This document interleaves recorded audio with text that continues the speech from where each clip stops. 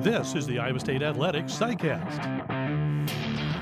This SciCast is brought to you by Van Wall Equipment. Visit any Van Wall location today to test drive the full lineup of John Deere compact utility tractors with the power and versatility to conquer anything this season. I'm John Walters. Today's SciCast is a visit with Iowa State's faculty athletics representative, Tim Day. Tim is a professor at Iowa State. He's a liaison between the athletic department and the university itself. It's an interesting dynamic and one we think you'll enjoy learning about. I know I did. We hope you'll enjoy this visit with Tim Day. Well, Tim, I think a lot of Cyclone fans probably have heard your name at some point, but maybe some of them aren't sure exactly what it is that you do. Tell us what the faculty athletics rep position entails and share with us kind of your journey on how you got to this position. Sure, John. All NCAA schools have a faculty athletics representative. It's codified within the NCAA rules, and that position looks different on different campuses, but some features that are common is they're supposed to have responsibility within areas like student-athlete wellness, within areas like academic integrity and academic achievement, academic excellence, and within areas like compliance. And so I am very technically appointed by the president. The president chooses a faculty athletics representative. The athletics director and athletics department do not. And my ultimate reporting line is to the president. And as you know, the paradigm in NCAA athletics is the buck stops with the president.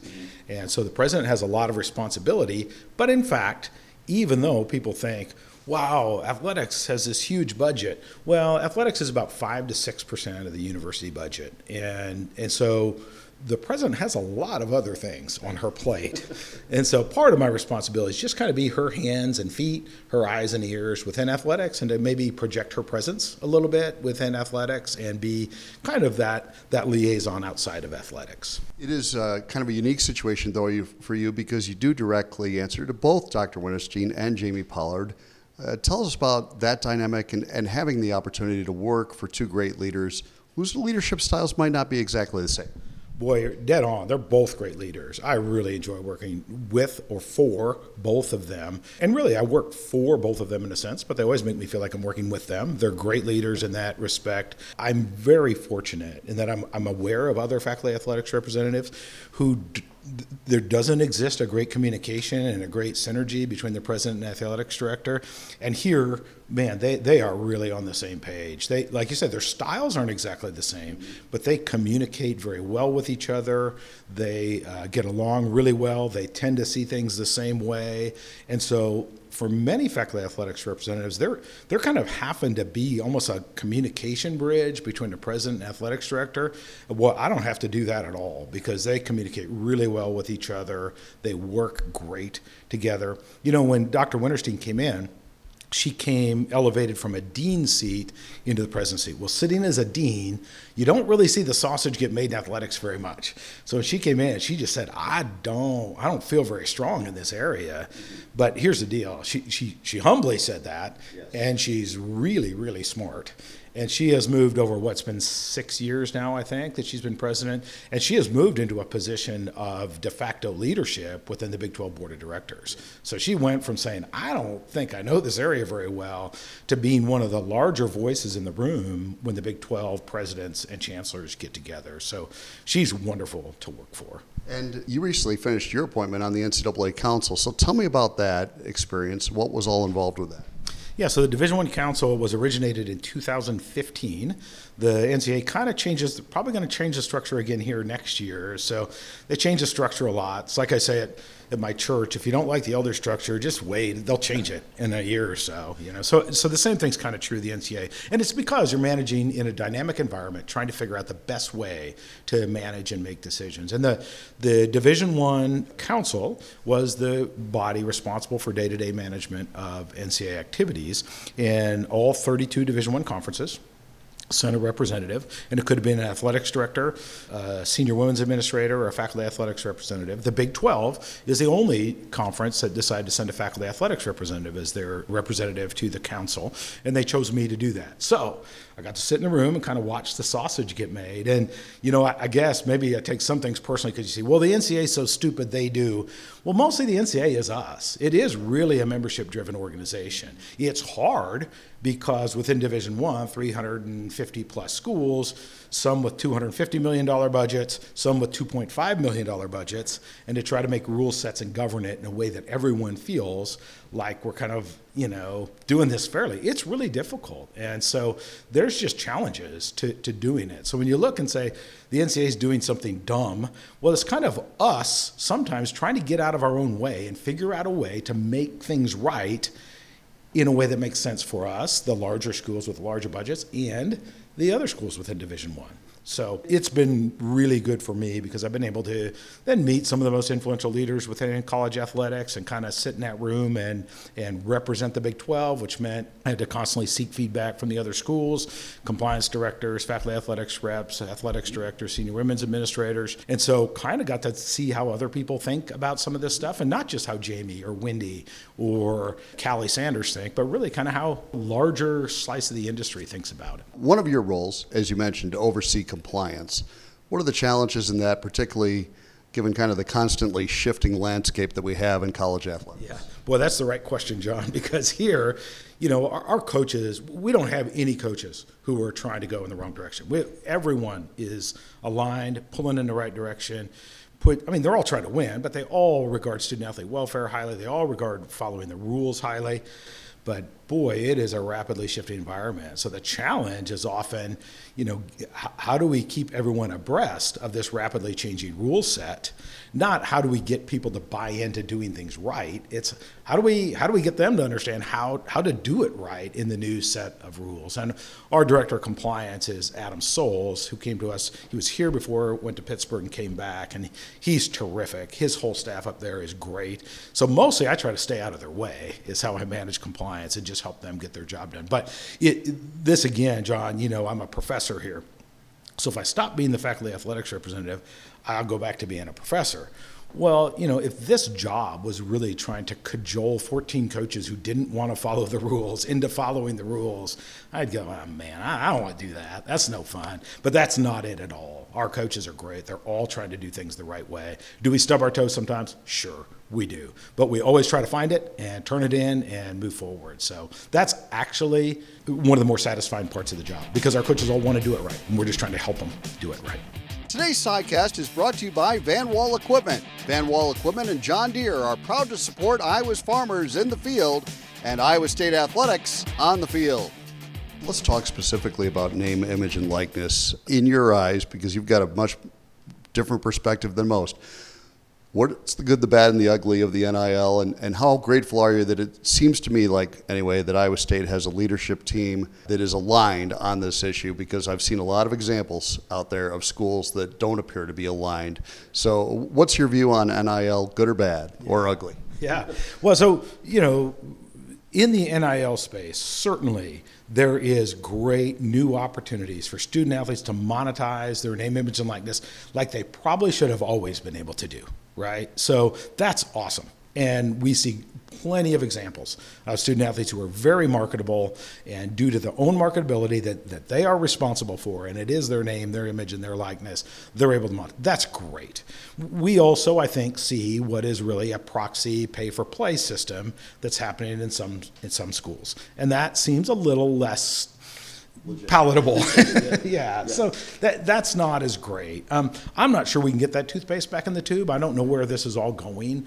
I know there's an effort to kind of standardize some of this stuff across the nation through legislative action, possibly in Washington, D.C., or through a new NCAA structure about it. But who knows how that's going to go. What I would say, though, to your reference is we are, again, super fortunate here. The collective, and collective is kind of, it's got to be there now, I think, in the way things work. And the We Will Collective, which Brent Bloom is the face of that, involves guys like Ryan Harklaw and Jason Lusch and Steve Bergeson and more. I just picked out a few names. But we have been so fortunate, because where that can get really weird is, okay, now I've got a donor who wants to give $500,000 to get this player, and then they're associated with this player. And in that moment, then that donor, under a model like that, is starting to take some kind of control, and that's just, the premise has to be, we trust Matt Campbell. We trust Bill Fennelly. We trust TJ Otzelberger, and we're trying to provide them the resources to manage. We're not giving them the money that they get to turn around. That's not the way the rules work. But in a sense, we have to be really careful not to undermine what they're trying to do and to keep their team culture. And then what Jamie Pollard's trying to do and what they're trying to do to raise funds to build things like the Stark Performance Center. And so if everyone's pulling on their own string, it can get kind of weird. And here, man, that just has not happened. It's been awesome the way Brent will call and say, how do you feel if we did this? And we go, that sounds great. Or sometimes we go, that kind of intersects with. And so it's just always a conversation, and we can always get to a mutual benefit. And so we are super fortunate to have Brent in that seat. For quality, comfortable, and authentic styles on Cyclone game days and every day, insist on Authentic Brand Sportswear, the premium alternative gear of choice in the Midwest and across the nation. Choose Authentic Brand for your game day styles. You work directly with the Big 12 Conference, and that's obviously a changing landscape too. What are your thoughts on the direction of the Big 12 moving forward? Yeah, it's exciting. It's new days. So I was fortunate enough to serve on the search committee that hired Bob Bowlesby. So I felt pretty attached to Bob. I think he's a wonderful person, tons of integrity, knows so much about college sports. And now in comes Brett Yormark, who's kind of a different character, but he may be just what the doctor ordered for us. I think there are times when we get kind of stuck in our own patterns and ruts, and Brett Yormark's going to knock us out of those ruts. And there may be sometimes that's uncomfortable. It puts us in places where that's probably not. But we also have to acknowledge that what probably is true about the Big 12 is we've actually been a better conference than people's perception of our conference. Well, Brett Yormark knows how to do that. He knows how to market the conference, and he's great at that stuff. And so however we've tried to manage that in the past, you could look in the rearview mirror and say, maybe we've spun our wheels a little bit there. Well, he's going to knock us out of that, and he's going to put us in new spaces. And so even though there's things that sometimes they introduce, I go, wow, I don't like that. I just have to say, no, I'm just going to be supportive and try to help this stuff move forward. And he doesn't even have to bat 1,000 for this to be good for us, right? There may be some things that don't work, but I think he could be just what the doctor ordered for us right now.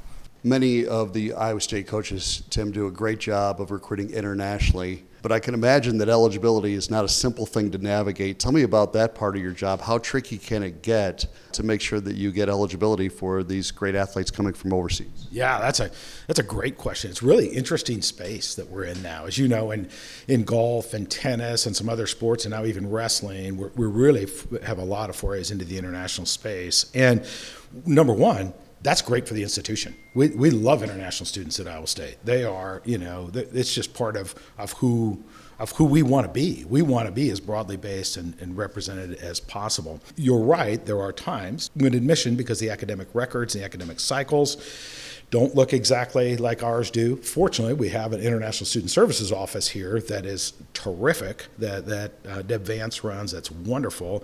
But then, even in the qualification space, probably where the hiccup can occur is in their English language proficiency. We have a standard for English language proficiency for admission to Iowa State. We have ways to appeal when you're a little bit below that standard.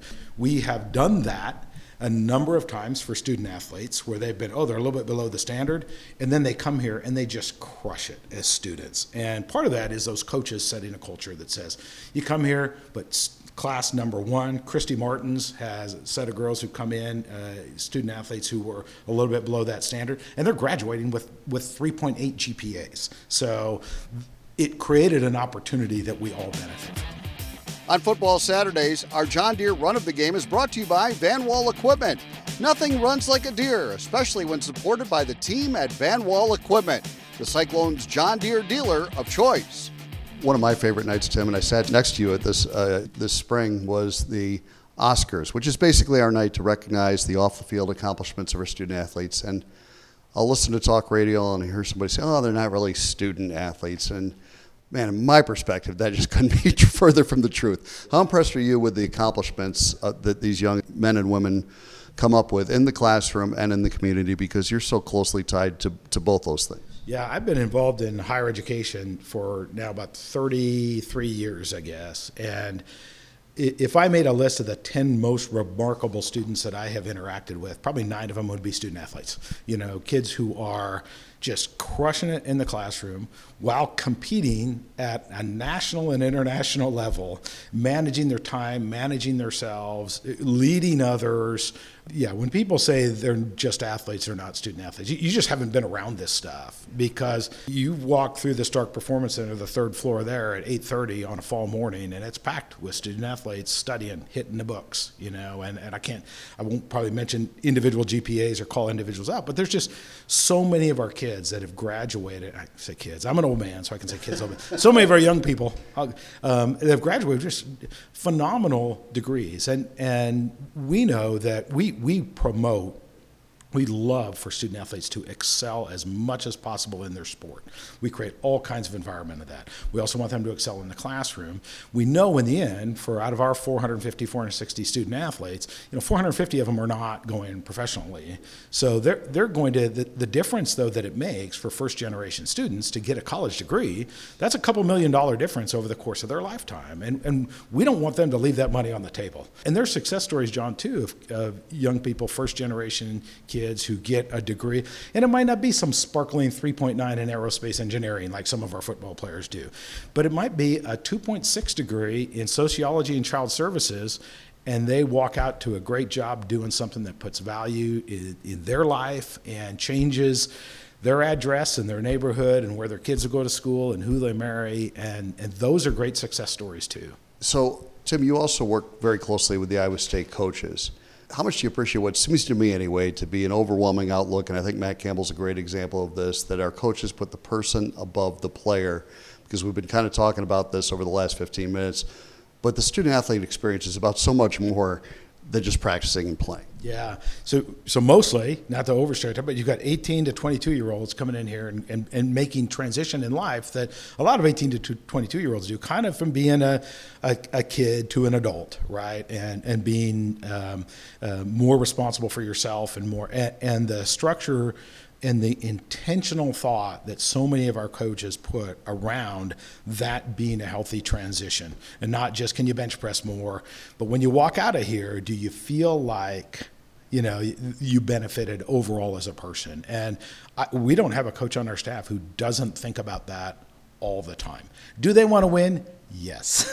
Do they want the kid to be the best athlete? Absolutely. I mean, you mentioned Coach Campbell, Coach Otzelberger does the same thing with these young, and they all do. We call those out because they're very visible coaches. But I watch Andrew Tank help young men become adults, and so it's happening in every one of our programs, and really. That's the stuff that makes you go home at night.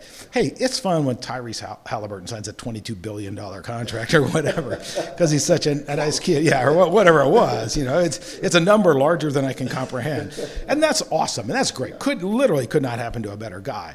And those are great success stories. And Brees and all the athletes who are having success. And we just got a new picture of Jordan Sokowitz up in the lobby, who's playing professional soccer. Great young people doing aspiration what they want to do, but as part of all of their stories is that transition to being autonomous, being a 22-year-old adult or 23, 24-year-old adult. So, what would you think could be done to help collegiate athletes right now, just in their journey as student athletes? Yeah, we talk about that a lot in Indianapolis right now. The push that came from this transformation committee. There was a transformation committee kind of set up on the back of some of the lawsuits that in the end there's a challenge of, are you using that money to promote these young people like you should, or are you using it to line your pockets or build Taj Mahals or whatever? And so tons of thought has gone over that in the last year. And we know that in a lot of these areas like medical care, educational support, mental health support, these are areas that we're all focusing more effort. You know well Mark Coberly, who kind of oversees the medical aspects of our student athlete experience. And if there's anyone harder working and more committed to what they do than Mark Coberly, I don't know him, and educated. I mean, that guy knows the inside out of how to take care of our student athletes and how to manage their health. But just kind of through that whole spectrum of making sure their health is number one, including their mental health, which is for two old guys like us. I don't know. That's kind of new space for us. And so we're not the ones who do that. We need to get the people in here who can and do. And here at Iowa State, we've just hired our second licensed medical health professional to work solely with our student athletes. And it's the same thing on campus. We struggle to provide the mental health support for our students on campus. So we're all working in those areas. And I think those are probably the critical areas for focus over the next couple of years. All right, lastly and most importantly, how's your golf game? Well, sketchy at best is what I would say. But I only need to be one stroke better than the guy I'm golfing against every week. So if I shoot 97 and he shoots 98, it was a good day. So it's fine. You're going to come out of the experience a better person for it, right? That's what this is all about. Thanks, Tim. Thanks so much for taking this much time. I really appreciate it. Great insight on kind of looking behind the curtain into what college athletics is really all about, and it's great to hear your perspective. I appreciate it. Thank you, John. Today's sidecast was brought to you by Van Wall Equipment. Stop by one of their locations and learn how to farm better, work smarter, and play harder when you run with Van Wall and John Deere. Thanks for listening.